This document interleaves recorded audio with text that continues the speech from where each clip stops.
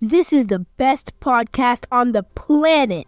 I'm not being biased at all. Thanks for listening, supporting, sharing, and subscribing to the Mindful PharmD podcast. Subscribe today wherever you listen to stay informed. Share with a few friends. Email Dr. Mattman Harrell at themindfulpharmd@gmail.com! Connect on Instagram at themindfulpharmd. Check out drmattmanharrell.bio.link for everything about the podcast. 1,000 thanks, and stay mindful.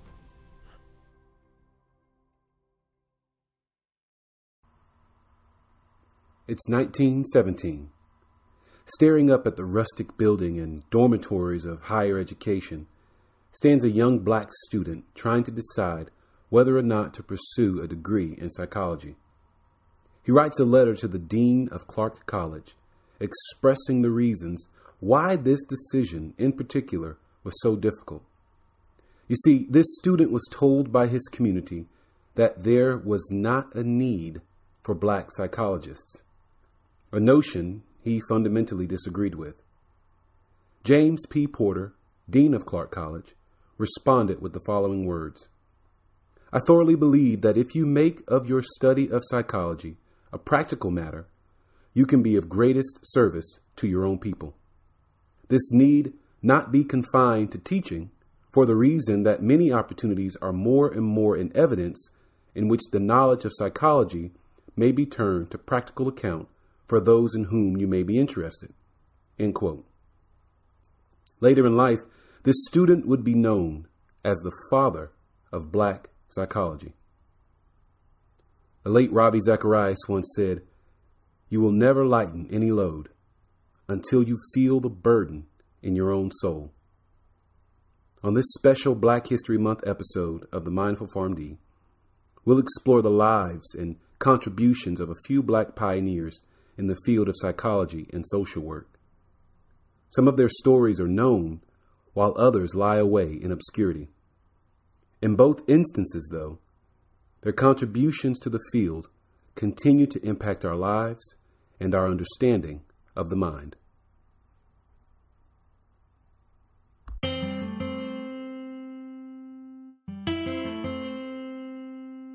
You're listening to the Mindful PharmD podcast.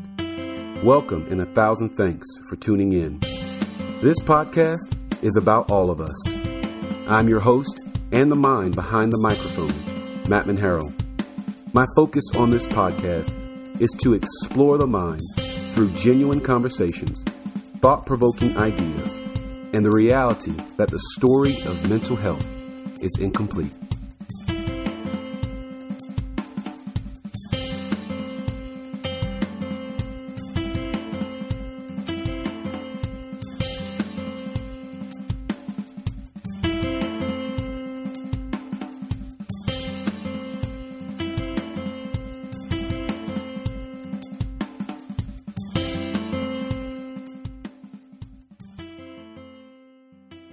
Welcome and 1,000 thanks. I appreciate you all listening to the Mindful PharmD. I am the mind behind the microphone, Mattman Harrell, and I look forward to talking with you all today. I have some very special guests here with me. I'm going to introduce them here. The first one is actually how my friend would say, my mother-in-love. She's the mother of my wife and a recent grad with a master's degree in social work. And when she's not working in the public, she gladly uses her skills and natural desire to help others by helping the family through loss, struggle, and various life changes. Currently, though, her focus is on a new baby boy, my nephew, Jace, who brings joy to each and every one of our lives. So, Mill, thank you very much for speaking with me today. My next guest is Akema. I'll introduce her. Akema Young, a student and mental health advocate. She's vocal about her personal experience with mental health, and she participated in parity training with the Georgia chapter of the National Alliance on Mental Illness, or NAMI. And even more recently, she helped in the Georgia Senate campaign of John Ossoff and Raphael Warnock. Akema, thank you for speaking with me today. Absolutely. I'm so excited. So glad to have y'all on. So today, we've been sort of going back and forth and talking about the prep for this episode. And, today really what I want to do is talk about the Black Brilliance. And what I mean by Black Brilliance is I want to talk about the contributions that many, or few, I should say, a few Black Americans made within the realm of mental health. And what we'll do is we really hand selected 3 notable figures in history. Obviously, we couldn't cover it all in a 45-minute or so episode, but that's the beautiful thing about podcasting. You can always come back and shore it up and do next month or even next year, next Black History Month, do some more and talk about some more notable figures in history. So, but the 3 that we selected today, you'll see that a few of their stories sort of intermingle, and they've made some great strides and great contributions to mental health and what we know about how the mind works, what we know about different struggles within the Black community. And, if I could sort of give the audience here just 3 reasons why I want to talk about this today. Number 1, I think it's a great opportunity to highlight the contributions that these African Americans have made in the mental health field. Number 2, I think it speaks to the fact that mental health was and continues to be an important topic in African American communities. And right now, when we talk about data that says, Black and African American people living below the poverty line are twice as likely to report serious psychological distress than those living over 2 times the poverty level. When we talk about stats and the fact that adults and Blacks and African Americans are more likely to have feelings of sadness, hopelessness, and worthlessness than adult whites. Blacks are less likely than white people to die from suicide at all ages. All of these statistics that really speak to an issue that is unique. It's culturally unique. I think Blacks have different psychological barriers and different psychological struggles that we have to overcome. But again, it also speaks to this whole idea that mental health, that this, really this whole idea that this podcast is built on, is that mental health affects each and every one of us. And if there's any chance that we could become more aware of our brothers' struggle with mental health or their experience, existing in the world as a human being, then, we may get closer and closer to having that or appreciating those shared experiences and making changes where they need to be made. Number 3, I think it's important that these conversations are had so that they encourage the next generation of Black psychologists, Black counselors, and neurobiologists to continue advancing our understanding of the mind and how mental health affects all of us. But I want to turn to Akema. I want to ask you, why do you feel this topic is important to talk about today? I think it's important because a lot of the reasons you highlighted, when you talk about the fact that people who live below the poverty line are at a higher percentage rate of committing suicide and having issues, or mental health issues. And I think it's important and it's good that we have that data so that we can actually do something about it. But we don't take it for granted that it's like, okay, this is just a problem.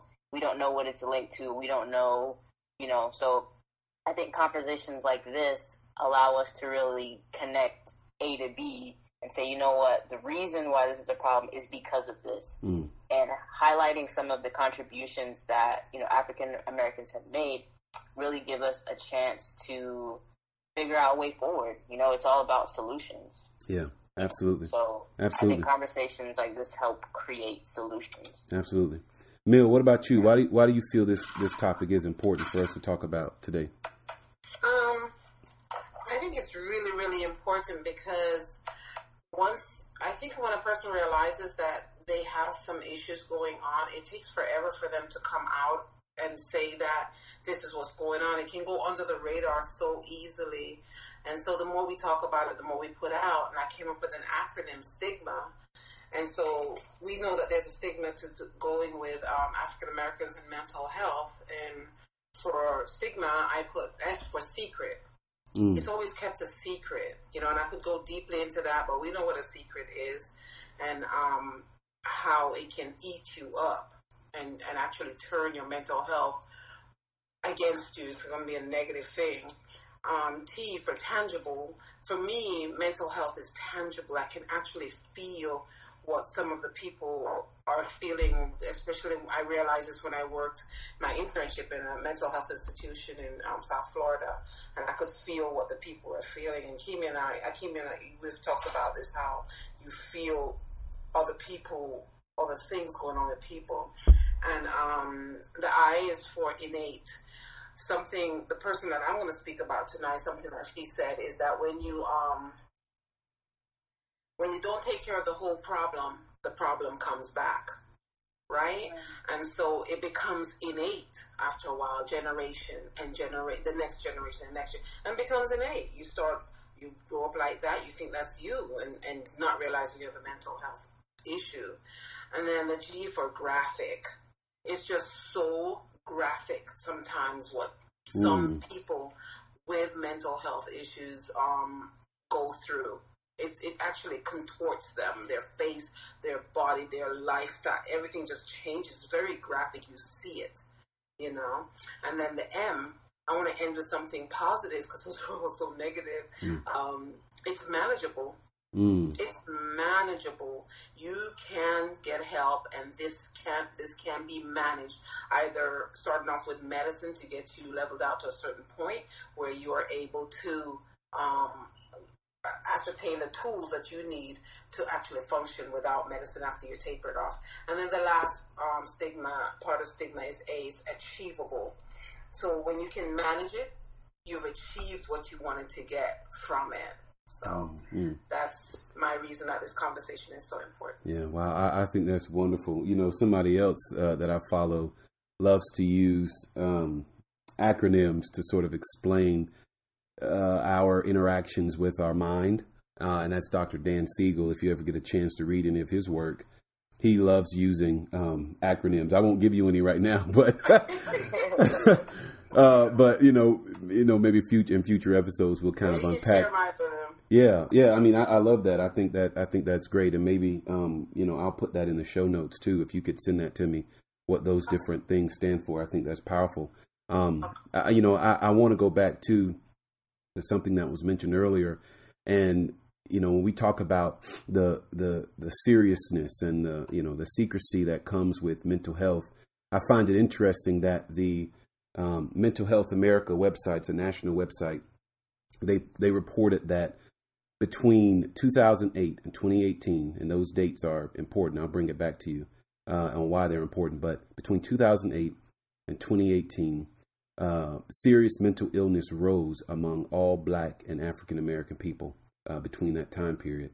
Now, we know Barack Obama became president in 2008. And so I find it interesting, he served 2 terms. I find it interesting that even in a country who has a president, a minority president representing the free world, we sort of see this rise in serious mental illness. Now, that being said, of course, there are a number of factors that probably went into that. Maybe there was more effort made into identifying those secret places where they've gone underreported or unreported for so long.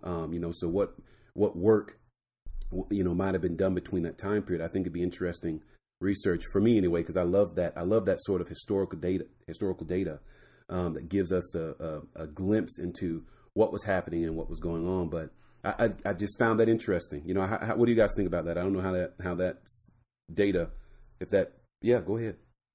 Yeah, so I totally agree with you on one aspect, on everything, but I want to speak to one aspect of it. While you were saying the 2008, I said, oh my gosh, 10 years? Yeah. It rose so fast.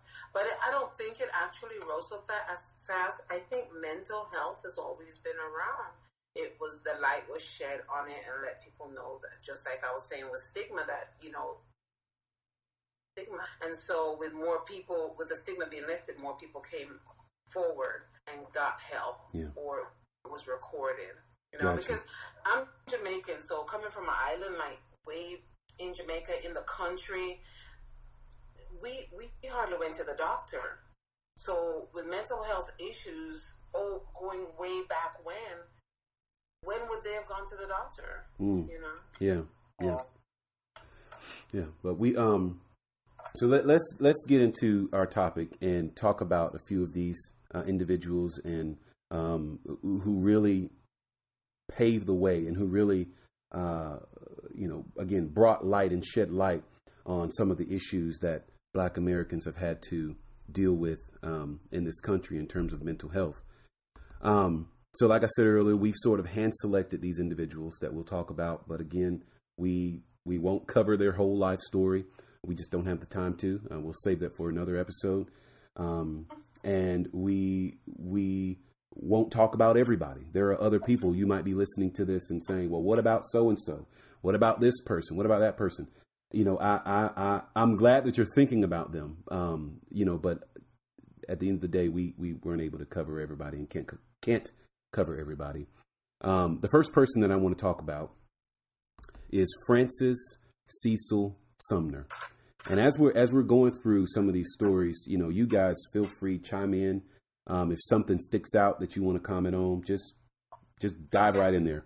But Francis Cecil Sumner, he's important because he's considered to be the father of Black psychology. And in fact, Kenneth Clark, one of the other people that we'll talk about today, was one of his students.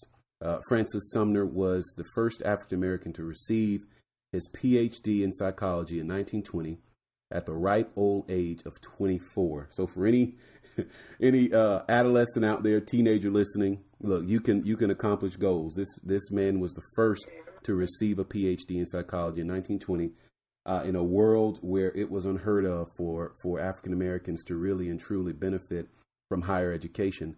And Francis Sumner made that his life's work to sort of change that dynamic.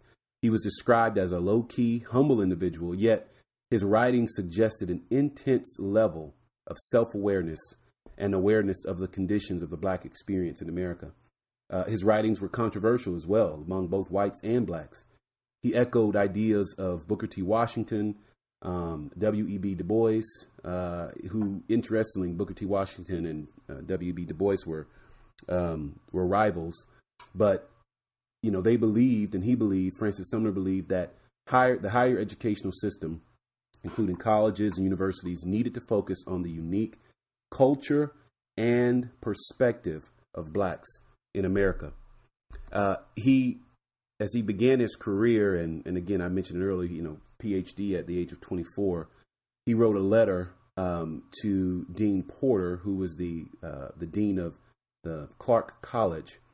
And so prior to, formally pursuing a degree in psychology, he sent this letter to Dean Porter, and it says, I wanted to read it because it says, "Psychology appears to be the most vital subject in which I would specialize. Many have tried to discourage me from that subject, saying that it was not much in demand among colored people. However, I seem to see a great latent demand for it." So, even today, this statement holds true. Sumner recognizing in 1920, man, there's so, I'm so drawn to this field of psychology. I'm so drawn to this aspect of human existence and human life, specifically in the colored person. But there are those who dissuade me from pursuing this degree. There's those who persuade me from accomplishing this goal because they don't feel that it's important. But man, it was important. As I said earlier, it was important, and it is still important. And so, and so his life and his life work continued to walk through that and sort of unpack some of those things and ways that higher education can improve. So let me talk a little bit about his career and his timeline, and then I'll talk about his some of his notable contributions. So is this where we can jump in? Anytime I'm talking, just go ahead and dive in. All right. So because we have COVID-19 going on, so many people have to be isolated. We have a lot of people that live alone. People do live alone. They have great lives, but they live alone. So being isolated can exacerbate mental health. Oh, yeah. So just as important as it was in 1924, it is one 100 times more magnified now absolutely. that we're sitting in this moment in time. Yeah. Absolutely. Yeah. And he identified that. And I think others today, again, you mentioned it earlier, I think we're waking up to this idea that, hey, this is not just a whites only issue. This is not just a Hispanic only issue. This is a black issue, and it's an American issue. It's a human issue. Again, we all struggle with these experiences, and for different reasons. And I think, Kenneth Clark, we'll talk about him. Him and his wife, they highlighted some of those specific things. But I'm not going to get too far ahead of that because I want Akema to unpack that a little bit. I'm excited about that segment. But, again, Sumner saw this and he recognized this. And so in 1920, Clark University, got his PhD. And from there, he went on to Wilberforce University. And he then went in 1921, went to and taught at the West Virginia Collegiate Institute. And then from there, he stayed there for about 8 years, and then he went on to Howard University. But in between all that and that movement that occurred, he did some very interesting things. So, first of all, his dissertation was on the psychoanalysis of Freud and Adler. And if you know anything about these guys, again, they're pioneers in their own right. But that's bold. What's that? Yes, very bold, right? The psychoanalysis of Freud and Adler. So, these guys were, again, pioneers in their own right. But, and we write about them today. They came from honestly, from a white male perspective. There wasn't really much in the way of understanding, women's issues, again, or even black issues and black culture. And so, and I to be honest, I haven't had the opportunity to read that dissertation if it's even available online. But boy, I would love to get my hands on it and read through it to really see how he psychoanalyzed the psychoanalysts, Freud and Adler. But Sumner went on to then World War I, right before he was able to begin his dissertation coursework. He went and he participated in the army and fought in World War I. So he's a veteran. But then after World War I, or after coming out of the war, he re-enrolled and finished his dissertation. In 1921, he accepted the position of chair of psychology and philosophy departments, again at West Virginia Collegiate Institute. And then he went on to become the chair of psychology at the Howard University Department of Psychology. During his tenure there, Howard was known as the Black Harvard. I thought that was pretty cool, because of his leadership and because of his focus and bringing notable figures on board to help, create these discussions around black psychology. Howard was known as the Black Howard or Black Harvard. And he published more than 45 articles before the age of 25. Okay, so he graduated at 24, and within before the age of 30, he had published more than 45 articles, and that's important because there were no funds for his research. Wow. Because he was a black man talking about psychology in the black community. He didn't get the funding that he needed for his research. And so that's an accomplishment in and of itself to be able to write and publish and have these newspapers and these psychology journals accept your articles, in this time period, but in his articles, he focused on perception, he focused on advertising, and he focused on the psychology of religion. And he also focused on how to refute racism and bias. He proposed strategies on how to improve higher education among blacks, again, based on our unique culture and our unique psychology. But a story wouldn't be complete without a bump in the road, right?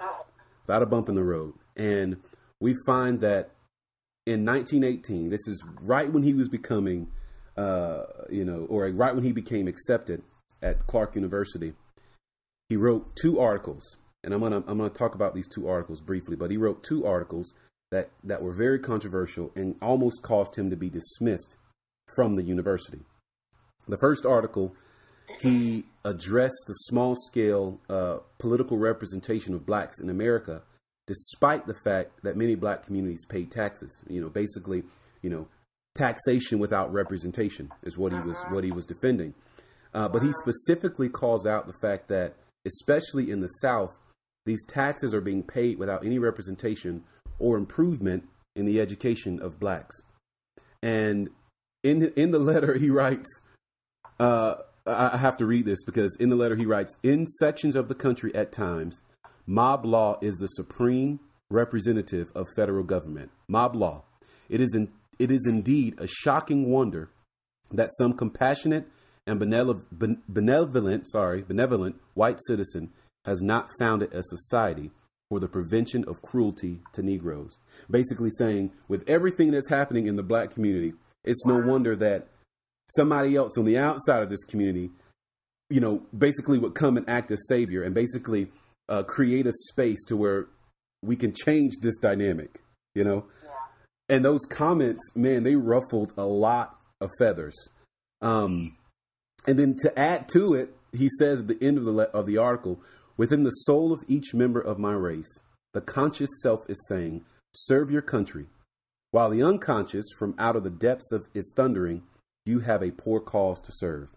Serve your country, but then you have a poor cause to serve. I think that those words are powerful because they speak to the duality, right? We experienced that here today. Would you guys agree? I was just about to say, it's so relevant today. Yeah. That's so interesting. I was actually just going to say that today, my sister actually just got her citizenship here, in the U.S., coming from Jamaica, being born in Jamaica. And she made a post about how she's like, although this country has so many problems, I'm still really proud to be here. And that's the first thing that I thought when you were saying that. But I think as black people here, there's such a split in our consciousness about, we understand that there's so much to be grateful for, but at the same time, it's kind of like there's so many things that this country was founded on that just have damaged the soul of the black man, the black woman in America. Yeah. And it's like there's so much tension. So that's a great point. Yeah, that's a great point. It's basically in psychology they basically call it like a double bind, right? You're darned if you do, darned if you don't sort of attitude, sort of mentality. And you want to, back in this time especially, you want to be out there, you want to support your country, you want to fight alongside your white counterparts and have this hoorah and say, America the brave, America the free. But then there's this part of you on the inside that's like, but wait a second, there's no space for me here. There's no space for my culture here. I think what can help end stigma and really break these conversations down to where people can understand how, a simple sadness or the loss of somebody or something simple can turn into mental illness. Because as you just said, there's no space for me here. I want to feel good about it, but there's no space for me. I think it's kind of like being in a relationship with somebody. It's like, if somebody does something wrong to you, I still love you. I still want to be with you. But if there's no accountability, if you don't change, that love that I have for you, it's fighting for space with the error that was done. So it's kind of like that's what America has always grappled with. It's like all the errors, all of the things that have been done to black people. There's never been true rectification. So black people don't feel valued here, and it's like it really does make you wonder, what it will take for us to get to that place of inner clarity, about where we stand in this country. Right. So and he calls it out. And if we thought this letter rustled some feathers, the second one that he wrote again in 1918, this was the one that nearly cost him his educational career. Again, we're talking about these two articles that right when Francis Sumner, was accepted into Clark University, right out the gate, he's fighting for his cause. And at this time in 1918, this was around the time World War I was ending. And we know America was really outspoken about being against everything that Germany stood for. So Sumner, though, this young man who fought in World War I, He blasts America for basically being hypocritical and pointing the finger at Germany and saying, you should not do this and you shouldn't do this and do that to your people. And yet in America, we were doing the same thing or similar things to Black Americans.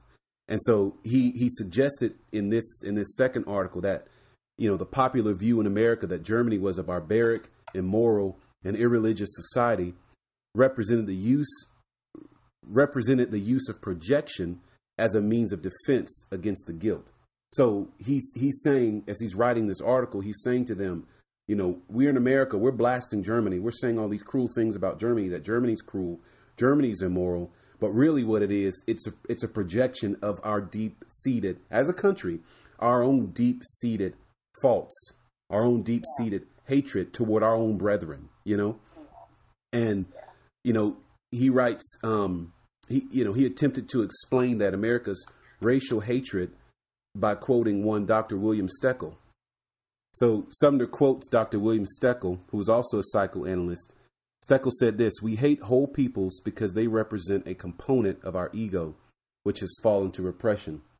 In other words, saying, again, when we speak ill of others, when we speak ill, just again, within the context of American culture, when we speak ill of other countries and the wrongs that they're doing, we have to really take the mirror to ourselves and say, well, are we representing the evils that we're speaking against? Where do these evils that we're against for other countries, where do they exist within our own country? And I think that, that to me, when I'm researching this and I'm reading this, I'm like, man, that has so many ramifications, because not only on the cultural or the national perspective, we ourselves have to ask ourselves individually that same question. I'm talking, I'm saying that this person is that and this person is this and that and the other. But then we have to hold up the mirror to ourselves and say, well, am I those same things? What do you guys think about that? I'm shaking my head because they say in church, you preaching my sermons. Because I have a lot of that stuff in this from the person that I'm going to highlight. Yeah. These two articles were again, nearly cost Francis his attendance. And, when you do the research, you find out that he went through this whole process to really rectify. He issued an apology, not apologizing for his words, but an apology that, that maybe people thought that he was trying to blast America, but really what he was trying to do was help us to look internally as a country and say, again, if you're speaking against these wiles, speaking against these evils toward other countries, we need to take a deep seat and look at ourselves and see that we're not projecting and doing the same things. But some of Francis's, and I'm wrapping up Francis Sumner, but some of his fundamental ideas, and some of these are controversial, but I'm going to go through them.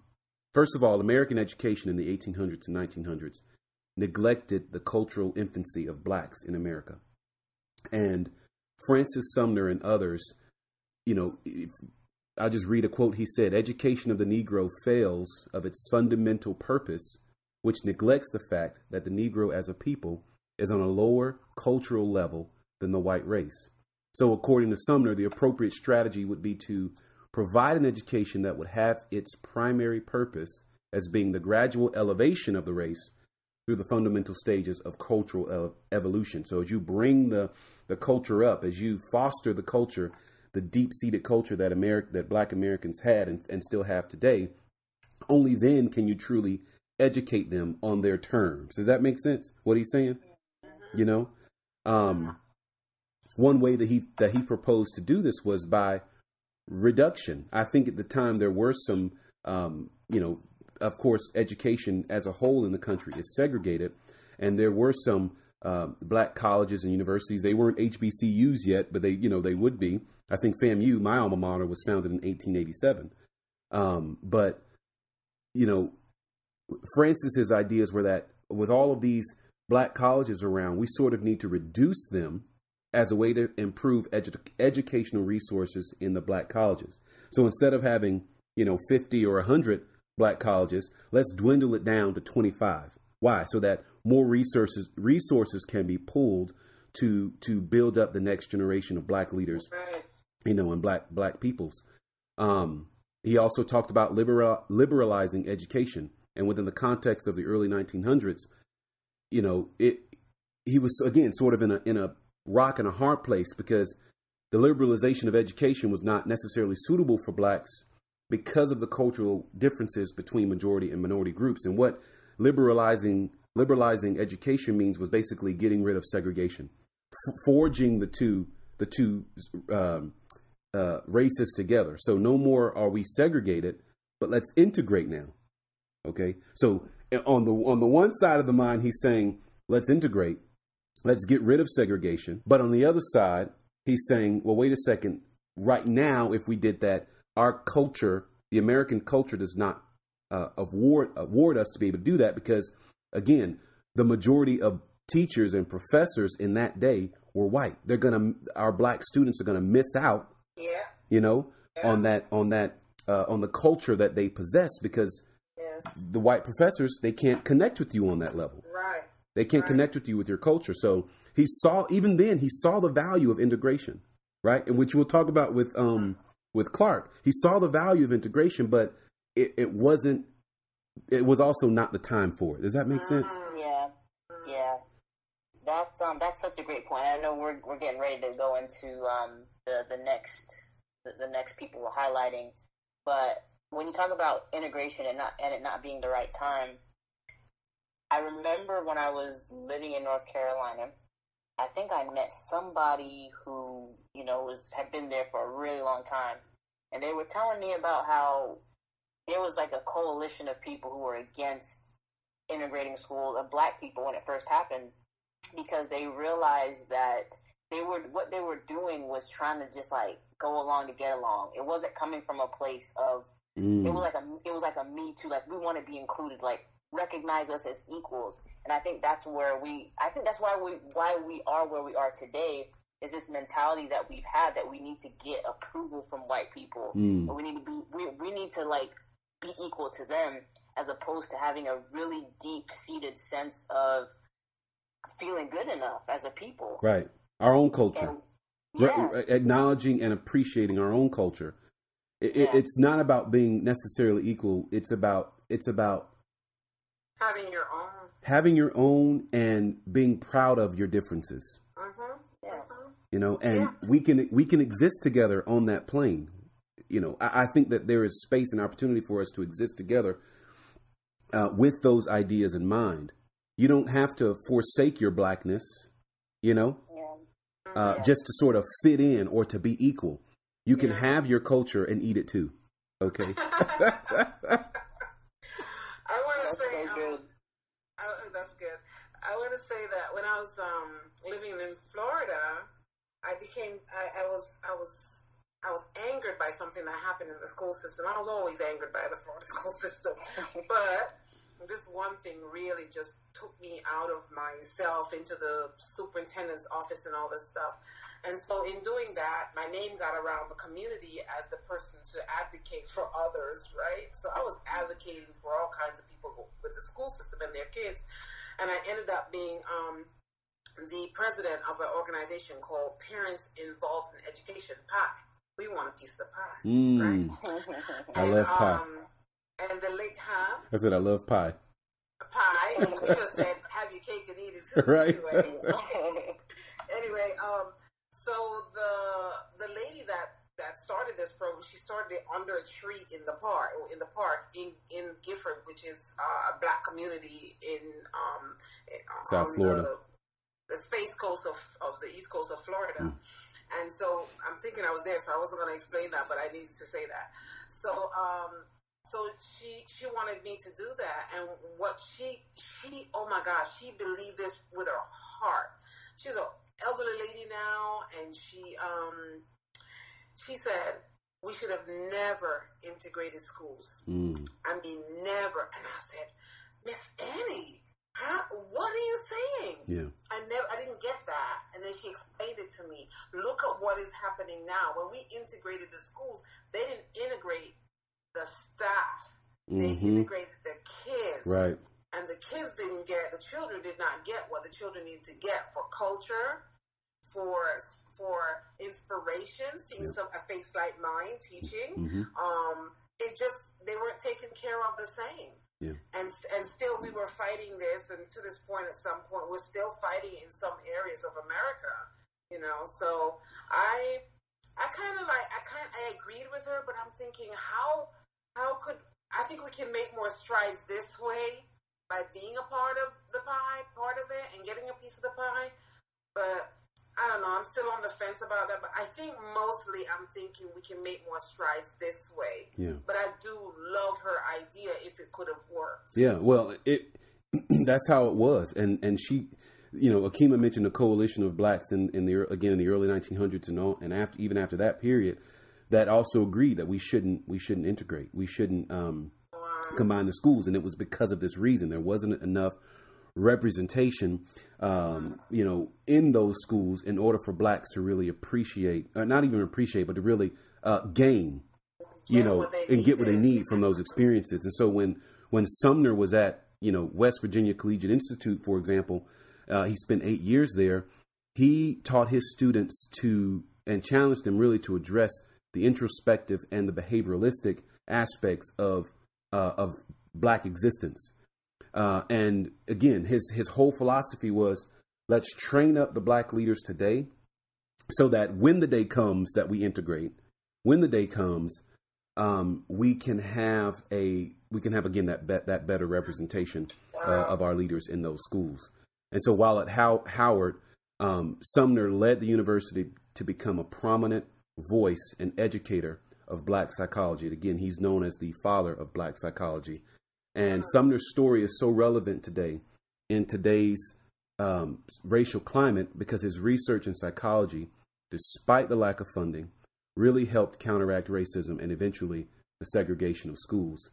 Most notably because of one of his students, Kenneth Bancroft Clark. And Akema, I want you to kind of pick up there.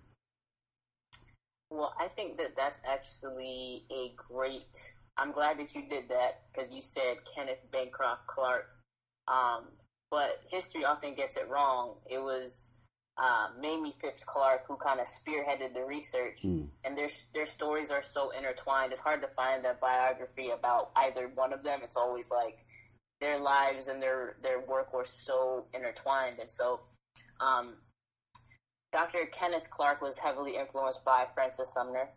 And I'm going to get deeper into it, but before I forget, because I wrote it down, the article that you were quoting about the consciousness piece, about how there's like this split, I think it's in how Kenneth Clark and Mamie Clark took that and focused it on children, what it was doing to kids, and that was the foundation of everything that they did, was working with underprivileged youth and working with small children. I have Dr. Kenneth and Mamie Phipps Clark, who were a husband and wife, revolutionary social psychologists. And they were both born around the early 1900s. And they both attended Howard University at the same time, which is where they met. Mamie Phipps Clark and Dr. Kenneth Clark were most notably... their most notable contribution, I guess, in the grand scheme, was their doll test. And this doll test helped to deliver the verdict on the Brown versus Board of Education case, which was the first Supreme Court case that used social science research, which I found really interesting. So that was really notable. And so for those of you who don't know, the Brown versus Board of Education case basically ended school segregation. And what Mamie Phipps Clark wanted to illustrate was that segregation in schools was literally creating, like we talked about, a split within black children, which made them feel inferior without them even realizing it. And so, as an example, during this doll test, they would ask the kids, so they laid out some black dolls and they laid out some white dolls for the kids. And they asked the black kids, okay, which doll is the ugly doll? And all the kids would pick the black doll. As the ugly doll. The black doll as the ugly doll, yeah. The black doll is the ugly doll, and they said, which doll is the nice doll? Which doll is the well-behaved doll, and just all of these kind of very black and white, good or bad questions. And the black children always chose the white kids as having the more positive behavioral attributes and being more desirable. And so this was research that showed that, segregation in schools is literally creating a mental illness within kids to where they cannot identify themselves as being good. Yeah. And I think that's something that's so it sounds like a really simple thing, but it's a really big deal that a kid can't see goodness in themselves. Yeah. Yeah, because there's, and one reason for that is probably because there are no clear models at that time. The parents might have modeled it, but what I'm saying is, in the larger cultural context, there were probably no clear models of that. Getting notoriety, for example, because again, it was blacks in white America. It wasn't really America, if that makes sense. Yeah, exactly. And I think that's a great point, because it really paints the picture of the fact that America has always been divided, even though it's always claimed to be the United States of America. Right. And once again, there's all these disparities in the way that we project ourselves and the way that we experience living here. And I think that's why mental health is on the rise, in addition to the pandemic and the different cultural things we have going on. But it's kind of like the disparities are coming to a head. Just like after a while, you're living with somebody, you guys have beef going on. After a while, it's like, okay, we're going to have to deal with this at some point. Yeah. You can only live with it for so long. The conversation continues in part 2 of this very special Black History Month episode series, Black Brilliance. I hope you'll come back and join us to finish the conversation. And in the meantime, would you consider sharing this podcast with somebody who could benefit? Like it on wherever you're listening to it. Hit the subscribe button so that you get the updates. Part 2 of this series will be released in just a few days, and I look forward to finishing this conversation. But until then, whatever is true, whatever is honorable, whatever is just, whatever is pure, whatever is lovely, whatever is commendable, if there's any excellence, if there's anything worthy of praise, think about these things.